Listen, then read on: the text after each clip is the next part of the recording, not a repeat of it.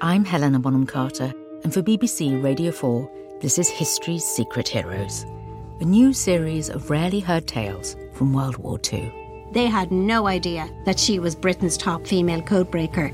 We'll hear of daring risk-takers. What she was offering to do was to ski in over the high Carpathian mountains. Of course it was dangerous, but danger was his friend. Subscribe to History's Secret Heroes wherever you get your podcasts.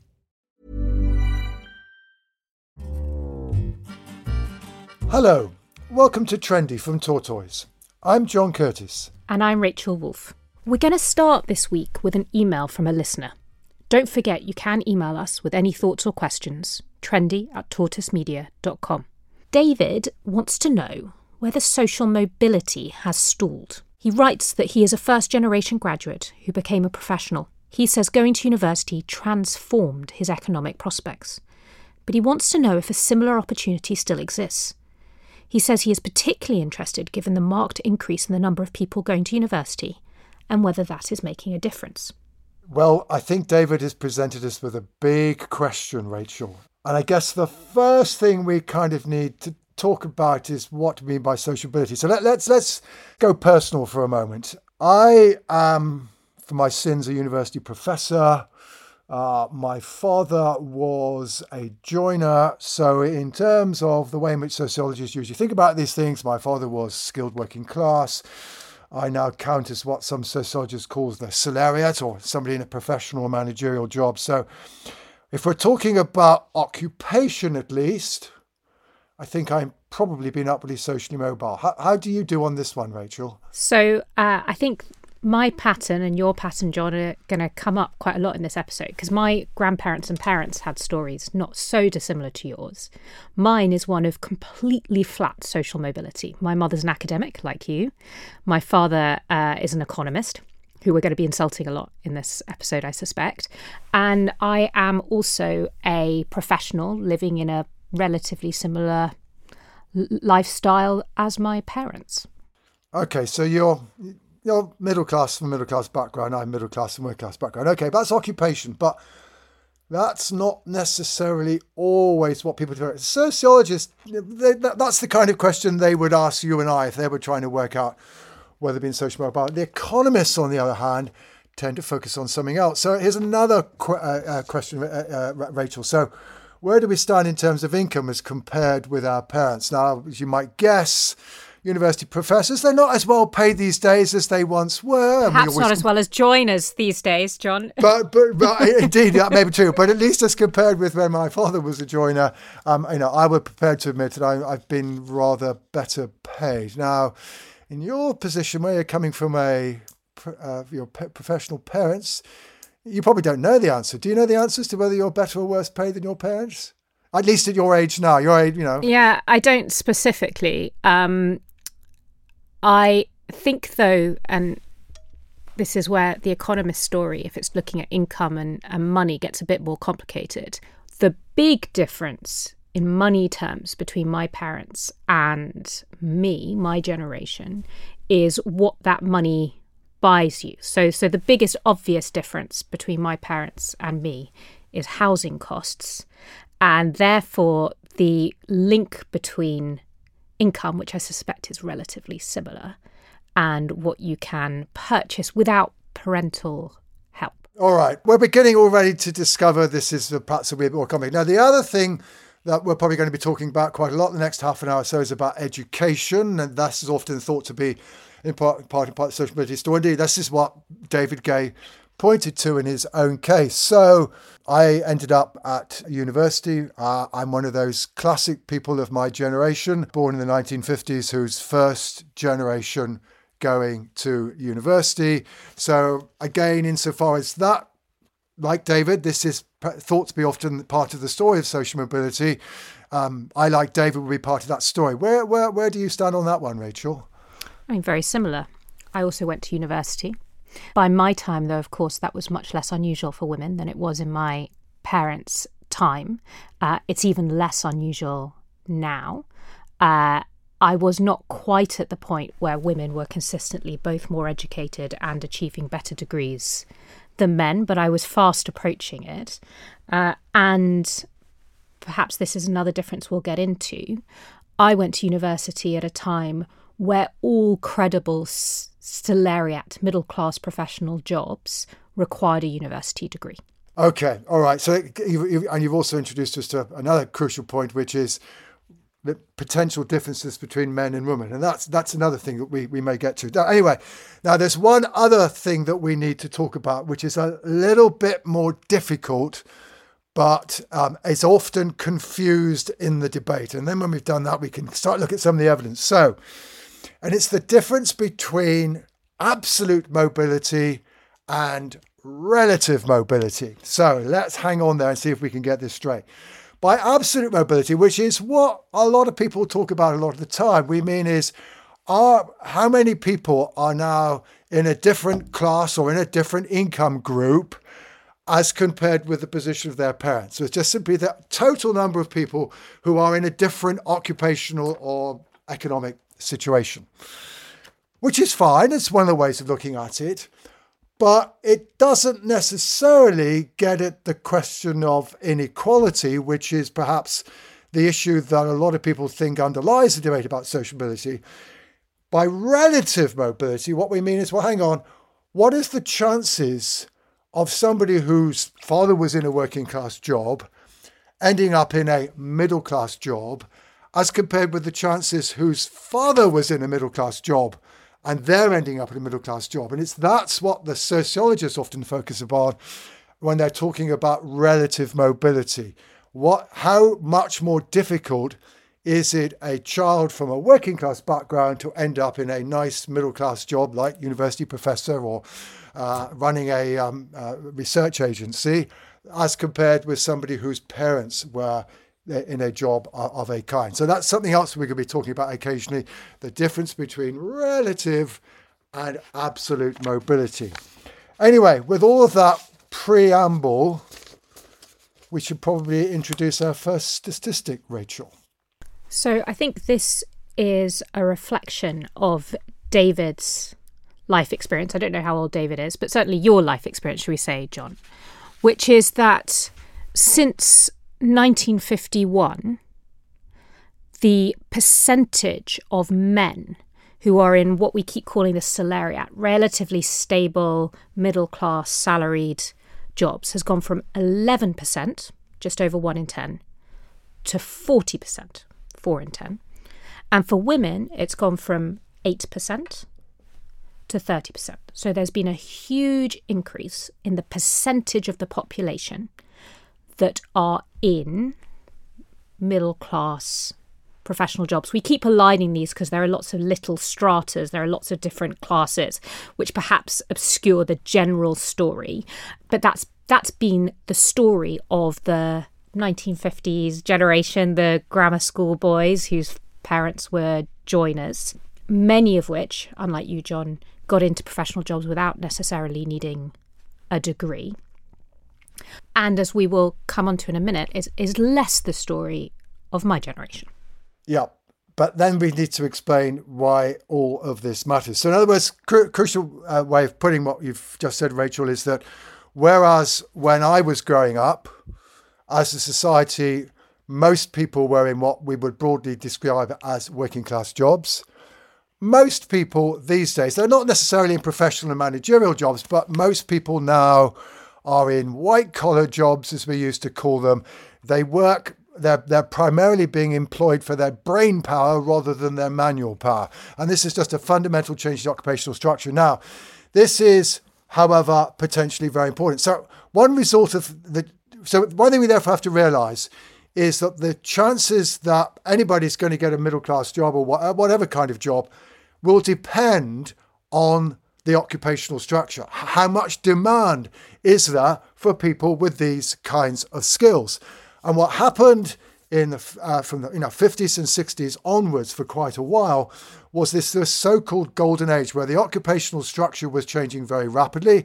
So on the one hand, like David, like myself, we go to university, and when we come out with our degrees, lo and behold, there is that nice middle-class job for us to go into, a middle-class job that would not necessarily have existed, or at least have been as plentiful 20 years previously. And this is one of the reasons why, therefore, at this period, we had a lot of people who were upwardly socially mobile. And again, notice the word upwardly mobile here, because, of course, social mobility can mean two things. It can mean people going from working class to middle class jobs. It can also mean the opposite, though that tends to be not what we talk about. Anyway, because we saw this expansion of middle class jobs, then lo and behold, it's possible for more people to be going into them. And we've got this whole scenario of first generation middle class people.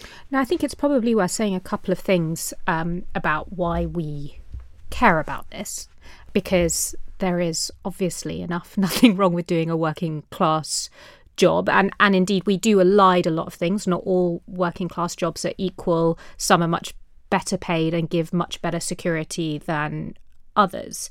But there are, I think, three things that are worth noting. And throughout all of this conversation, we're drawing a lot on the research of very eminent people, including John Goldthorpe, most obviously, but also others. The first is that the nature of your income is very different depending on what class you're in, and the security of that income tends to be higher the higher the class you're in. The second is that if you're in a more professional class, your income tends to rise quite significantly as you get older. So a 21-year-old going into a, academic job, say, is going to earn very differently from a refuse to retire 70-year-old going into in their similar academic job. The same is not true for most manual work. And the third is that there remains an incredibly strong link between social class and work and life expectancy. Now, that may not be because of the nature of the work, but it is still the case, and has consistently been the case, that if you're in a more middle class job, you are much more likely to live for longer. Okay, so I think what you've been saying, Rachel, is in a sense the reason why we might think that a middle class life is better than a working class one is because there's more secure income, better life expectancy, etc. I think I would suggest, however, there's another issue that certainly fuels the policy debate, and it's really about fairness, right? It's about, well, actually, as a society, do we make it more difficult for some people to end up in the middle class jobs that, kind of saying people tend to regard as being, quote unquote, the better ones, and that is certainly unfair on the individuals, but also perhaps creates a societal cost because it means that we've not really got the cleverest people in the most difficult jobs, right? And certainly, you mentioned John Goldthorpe. This is certainly, perhaps in the end, what John Goldthorpe is interested in. But again, looking very much at this idea of relative mobility rather than absolute mobility. So John Goldthorpe says, there was lots of social mobilities in the 1960s and 1970s, most of it upward mobility, but it's essentially to do with the growth in occupations. What Goldthorpe tries to argue is that, well, once you, as it were, control for or take into account the fact that there are more middle-class jobs now than there were, and there was a particular expansion for a number of decades. Once you've taken that into account, the relative chances of, for example, somebody from a working-class background ending up in a middle-class job, as compared with the position of somebody from a middle-class background, that hasn't really changed, and in his view, has never really changed. And the magic number here is 6. Basically, Goldthorpe argues that it's almost been consistently the case, no matter what is the absolute level of social mobility, whatever is the change in the occupational structure going on, basically, if you come from a middle-class background, you are 6 times more likely yourself to end up in a middle-class job than if that is compared with somebody from a working-class background. So normally when we talk about what we've been referring, and others refer to as this kind of golden era of social mobility. So the period when in the 1950s onwards, you had vastly more people moving from their parents' class to a more professional class. We think about it and talk about it in exactly those fairness terms. We talk about the grammar school era, the ability for people who worked hard and were talented to move into professions relatively easily, and we worry about the potential decline in those opportunities. What we are saying is that while being really well educated compared to your peers with similar parents has always made a big difference in whether you move up classes. Actually, the real reason why that grammar school group or that group of people became more professional was not because the son of the Eton stockbroker was moving down. They weren't, and they never have. But because there was more room at the top, there were more jobs to go around. And that this is true for both men and on a slightly different time period, women. And that is completely different from how most politicians, and I think most of us, instinctively talk about social mobility. Indeed. We're going to pause for a moment. Plenty to think about there. We'll be back in a minute. I'm Afua Hirsch. I'm Peter Frankopan. And in our podcast, Legacy, we explore the lives of some of the biggest characters in history. This season, we're exploring the life of Cleopatra. An iconic life full of romances, sieges, and tragedy. But who was the real Cleopatra? It feels like her story's been told by others with their own agenda for centuries. But her legacy is enduring, and so we're going to dive into how her story has evolved all the way up to today. I am so excited to talk about Cleopatra, Peter. Love Cleopatra. She is an icon. She's the most famous woman in antiquity. It's got to be up there with the most famous women of all time. But I think there's a huge gap between how familiar people are with the idea of her compared to what they actually know about her life and character. So for Pyramids, Cleopatra and Cleopatra's Nose, follow Legacy now wherever you get your podcasts. Or you can binge entire seasons early and ad-free on Wondery Plus.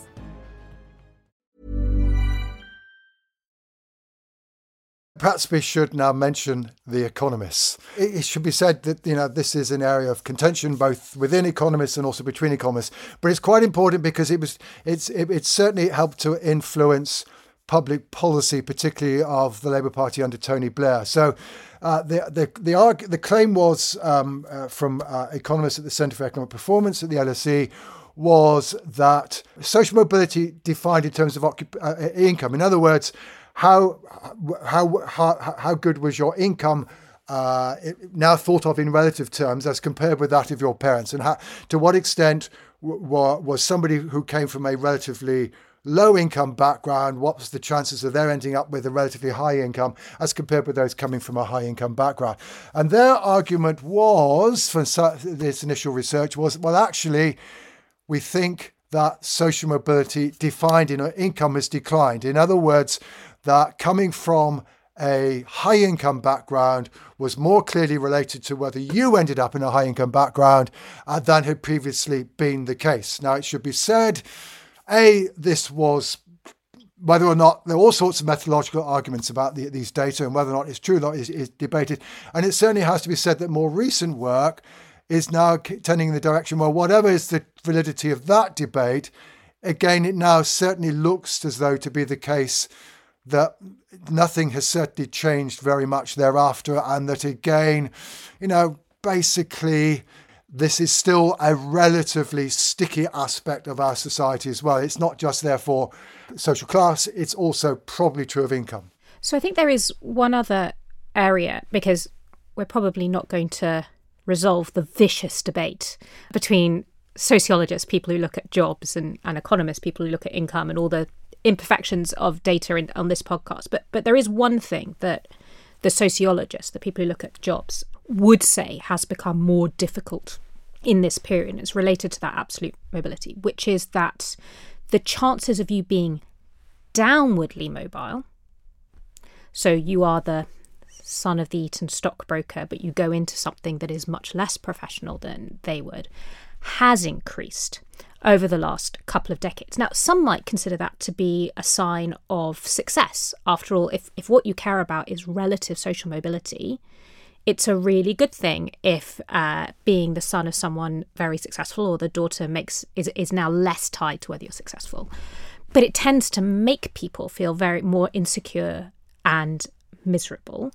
And potentially one of the phenomena that we're seeing in politics today, which is increased dissatisfaction with the status quo of the younger graduate class, is exactly this, that there is now more downward mobility for them than there used to be.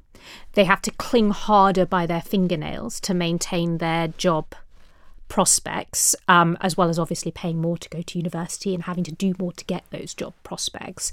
And that it is actually that group that has seen their situation substantively worsened over the last few decades. Yeah, and this gets us into a crucial debate. But just before I expand on that, basically, roughly speaking, it's still the case that once you use a fairly complex class schema, the kind of sociologists use, about 80% of people end up in a different class than their parents. Although it may be only from a professional job to not quite such a professional job, etc. But that now, basically, for at least every one person who's upwardly mobile, there's another one who's downwardly mobile, and that is again a difference from what was going on in the 60s and 70s. But this takes us back. You've cued us perfectly onto the issue of education, because what David again asked us about, in case because he was asking, well, hang on, is it still true that education has the same benefit? Now, one of the reasons why the work of The Economist, who said that income inequalities have got worse, that the social mobility in terms of income position got stickier, was indeed because the expansion of, not just because of the expansion of education, but also that they were arguing that that those who were more highly educated, the rewards from that education were greater than they had once been. So therefore you were expanding the overall level of education equality. But that therefore meant that for some politicians, therefore, the clue to ensuring that more people enjoyed the benefits of social mobility, by which they really meant upward social mobility, was to use a certain phrase: education, education, education. But this is the thing that John Goldthorpe and many of the sociologists question, and think about it's not too complicated. As David has said, there are lots more people now who have a university degree. When I went through the system, it had expanded, and that helped allow me to get into it, but it was still very much a minority of us, 10, 11, 12% of us of the relevant age group who were going to university. It was still essentially an elite level education. By your stage, it wouldn't be quite so elite, but it's still relatively elite. But now we've got, 40% or so of people going to university. But then you need to think about it. If there are more people who have the same qualification as you, your relative advantage from that qualification is at risk of being less, because you've got your lovely degree parchment, but so have lots and lots of other people, and therefore the potential returns in relative terms from your education is now being less. And essentially one of the reasons why Goldthorpe says, look, you can expand education, but it won't necessarily change that inequality in social mobility, because in the end, the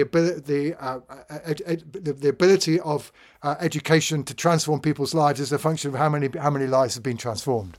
So I think there are a lot of big ideas here that we should try and unpack a bit. The first is that politicians across all parties have indeed seen and talked about education as a core lever for social mobility. So Tony Blair talked about education.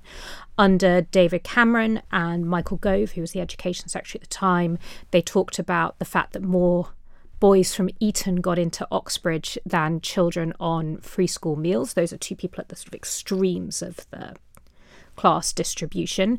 More recently, Boris Johnson said that talent was evenly distributed, but opportunity, particularly educational opportunity, was not.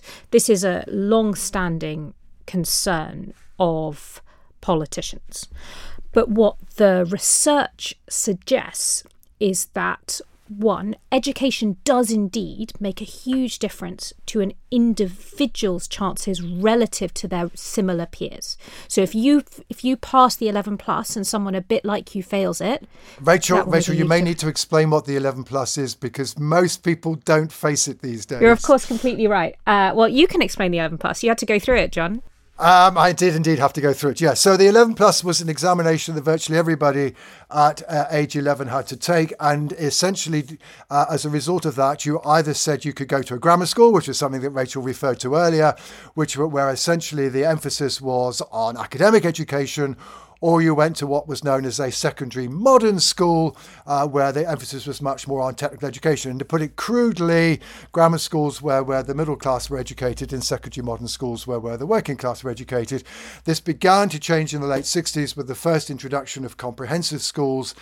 There are still a few areas in England where we still have grammar schools, but it's now very much minority. But yes, it was definitely in my day, that was pretty much what everybody had to go through. Did you have to take the 11 plus, Rachel, or not? No, I didn't live in a grammar area, so I was spared. Okay, so... But I remember my mother saying her sort of vivid memory of being in the top of primary school and doing the 11 plus, and really seeing the realization on these relatively young children that their lives had ended in some way compared to their hopes because of this exam. And the point there is that's true, that relative to people who have come from a relatively similar background, your educational attainment makes a very big difference to how much you succeed. What it doesn't so far over the last sort of 60, 70 years make a huge difference to is the structure of society, the relative structure of society. And the theory about why this is one, people from professional backgrounds make very, very sure that their children are well educated and go to good schools. So to give another personal example, I went to primary school in London during the kind of London sink school, secondary sink school era. So I went to a state primary school, my local one, that in a relatively middle class area. Not a single child from my primary school went to the local secondary school. The parents moved out of London, or they managed to get them to a private school, or they found some other way. But professional parents work very, very hard to make sure their children are educated. And second, there are lots of other forces on children that are not expressed in education. So it's the parents taking you to galleries, or having lots of books around, or reading you a bedtime story, or being in a stable environment where you know that there's going to be plenty of food. All of those conditions, which are much stickier to change than education, have a very profound effect. So the conclusion, which is a miserable one, and I loathe it, but we should be clear about what the research said, is that being more educated is a wonderful thing in and of itself. It can change individuals' life chances. And obviously, if you have a society with a completely different requirements for jobs and you refuse to educate anyone, let's say we refuse to teach anyone to read and write in this country, it would make a big difference to the wealth of the country as a whole. It doesn't seem to have a huge impact on relative social mobility. Yeah, or another way of putting it is that education doesn't make much difference to the amount of social mobility. In effect, what's much more important is what's happening in the economy, and therefore what's happening to the occupational structure. It's the creation of demand for graduates and graduate type skills that matters, not necessarily it's not necessarily the supply, but it does matter. It does matter to which individuals fill those jobs. And if you're concerned about fairness, and if you indeed, as to use Boris Johnson's terms, you believe that talent is evenly distributed across society, and you therefore want talent to rise to the top, irrespective of where it comes from, then you still might well want to be concerned about ensuring equal access to education resources, and the education experience you've just talked about, even though you might have to accept that isn't necessarily going to, on its own at least, change the structure of society. If you want to give more people their middle-class lifestyle, you've basically got to give them more middle-class jobs. So it's not necessarily, you often accuse me on these podcasts, Rachel, of being the miserablest, and I think maybe we can reverse the roles today, right? The optimism about this is that actually you can see that basically the answer is that you need to make sure that the economy is growing and creating the kinds of jobs that improve life chances in terms of health, opportunities, etc., etc. But that's what you've got to focus on. And unless you focus on that, focusing on the supply of people who can fill those jobs is likely to end up being rather disappointing for you. So I think that's right. And I guess a couple of things just to back that point up, if I'm going to be more optimistic for the future. The first is we know that it is the case that much more cognitively able, as tested at age 10, so people who seem to be brighter or doing better, are always more likely to do well than people from the same social background as them. But there's still a huge gap between the cognitively able from a more working class socioeconomic background and a professional one. And two, we do know that there are some schools in this country that do remarkable odds-beating things with children and have a much greater sort of likelihood of getting those kinds of children into top universities or top degrees than others. So it is both true, your point, John, that if you can grow the economy and change the structure of jobs, you create lots of opportunities without necessarily having that downward mobility that people resist so strongly.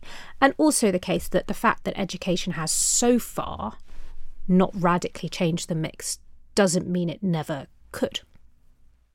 One thing we should also talk about before we conclude is that you and I have fallen into what some people would argue is a simplistic version of the social mobility debate, which is, if you're from a working class background, do you end up in a middle class job?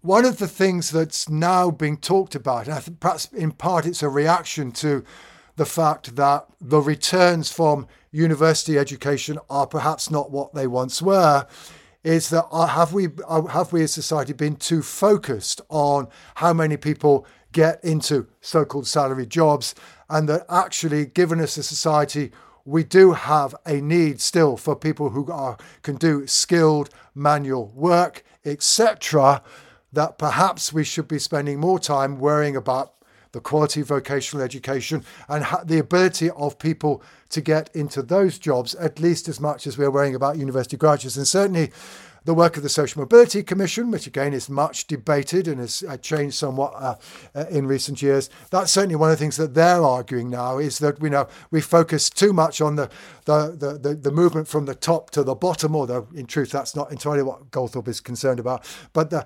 intermediate movement perhaps may be at least as important, both in terms of fairness and in terms of us being more effective as a society. So that's one interesting debate. The other interesting thing whether you referred to slightly earlier, one interesting now debate about social mobility is about access to housing, and the fact that now younger generations have found it more difficult to get into an occupation. So we've got a lot of people at the moment who are downwardly mobile, quote unquote, in that they've got their parents are in occupation, but they, at least at age 30, 35, even 40, are not.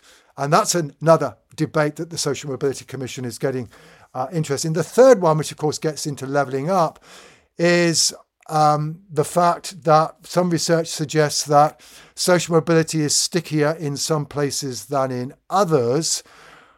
In part, and again, I think it takes us back to a point that we've been emphasising this podcast, in part, of course, because of the fact that the occupational structure is different in different parts of the country. And if people are reluctant to move, and of course, lots of university graduates move in order to find the jobs that they want, then this can also affect people's chances of moving so far as social mobility. So there are debates well beyond simply objective social class that people are concerned about, and which arguably now means we're having one more nuanced policy debate than the one that perhaps we were having 20 years ago. Yeah, I think this is really important, and we should probably do a second episode, because what we've really talked about is social mobility in the classic sense from the 1950s to today, where there's a relatively clear story, and now we're moving into a whole series of nuances, not that they didn't exist, that we're uncertain about how they're going to unfold.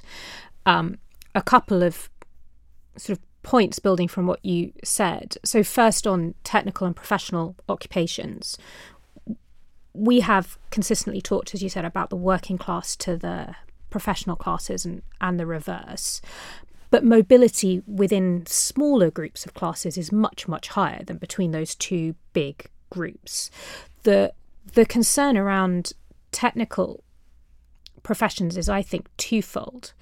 The first is that where we might be oversupplying some kinds of skills to the labour market, so that's the kind of argument about whether we have a too big a supply of graduates in particular disciplines for the number of jobs.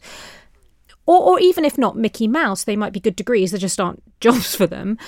There's some evidence we're undersupplying some other forms of skills in our education system, and particularly this kind of layer of technical skills, which tend to be relatively, compared to other things outside professions, quite well paid.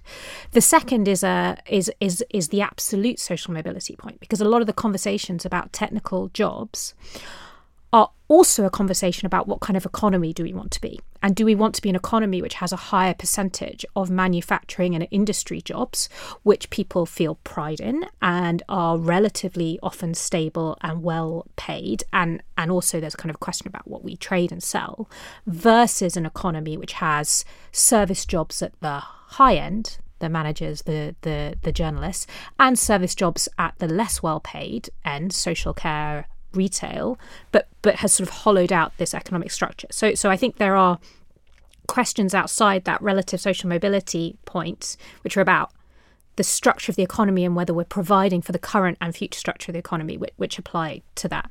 I think another really important point we haven't discussed, as well as housing, is immigration, because most of the historical data on social mobility is from the period in which Britain was an almost entirely white society with very low immigration. What we have unquestionably seen recently in Britain, and it's too early to do the same kind of birth cohort studies that most people are talking about, is that children from most, not all, but most immigrant families, and certainly from most ethnic minority background families, do better than many of their equivalent white counterparts educationally. We'll see whether it's true professionally. And those people tend to be concentrated in certain parts of the country. So we've seen a big rise in both educational standards in London, but also a big rise in the number of children, often from those immigrant backgrounds, going to top universities from London schools over the last couple of decades. And that is going to change, at one level, the picture of social mobility. It doesn't necessarily mean that a kid in Blackpool is doing any better than they would have done 20 years ago. We just have another group of people in the country who are doing relatively very well. And I think it'll be interesting to see how that changes and how that emerges in the labour market in the next 20 years. Yeah, and it does help to explain why there are now some people who feel that the principal problem about social inequality society now lies with young white working class men, not a group that to some extent we historically have necessarily regarded as a group that was particularly disadvantaged. But anyway, as you say, maybe in another podcast we need to look more closely at the social and educational experience of our migrant community. So before we finish, I think we should probably return to David's question. So we've been on quite a long and circuitous journey, but he wanted to know whether a similar opportunity to his, becoming a chartered accountant as a first generation graduate, still exists. And I think John, actually, why don't you give your answer to that question? I think the answer is it still exists, but it is not as widespread as it once was. And that certainly, his next question, which is, whether the marked increase in the number of people going to university, well, it's certainly true that because there are now more people going to university, you cannot necessarily assume that if you do get a degree, it's going to give you quite the advantages that it gave David, or indeed gave myself or yourself. And the reason for that, to his first question, has social mobility stalled? Well, yes, one form of social mobility has stalled because there is no longer ever more room at the top. We're not creating more and more of these top jobs.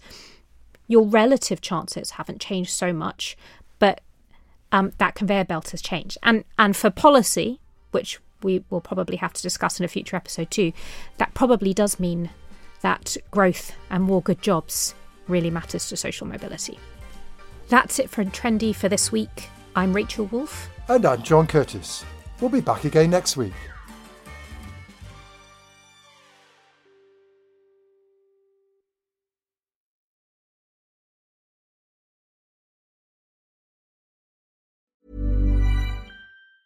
Hey, it's Danny Pellegrino from Everything Iconic. Ready to upgrade your style game without blowing your budget? Check out Quince. They've got all the good stuff, shirts and polos, activewear, and fine leather goods, all at 50 to 80% less than other high-end brands.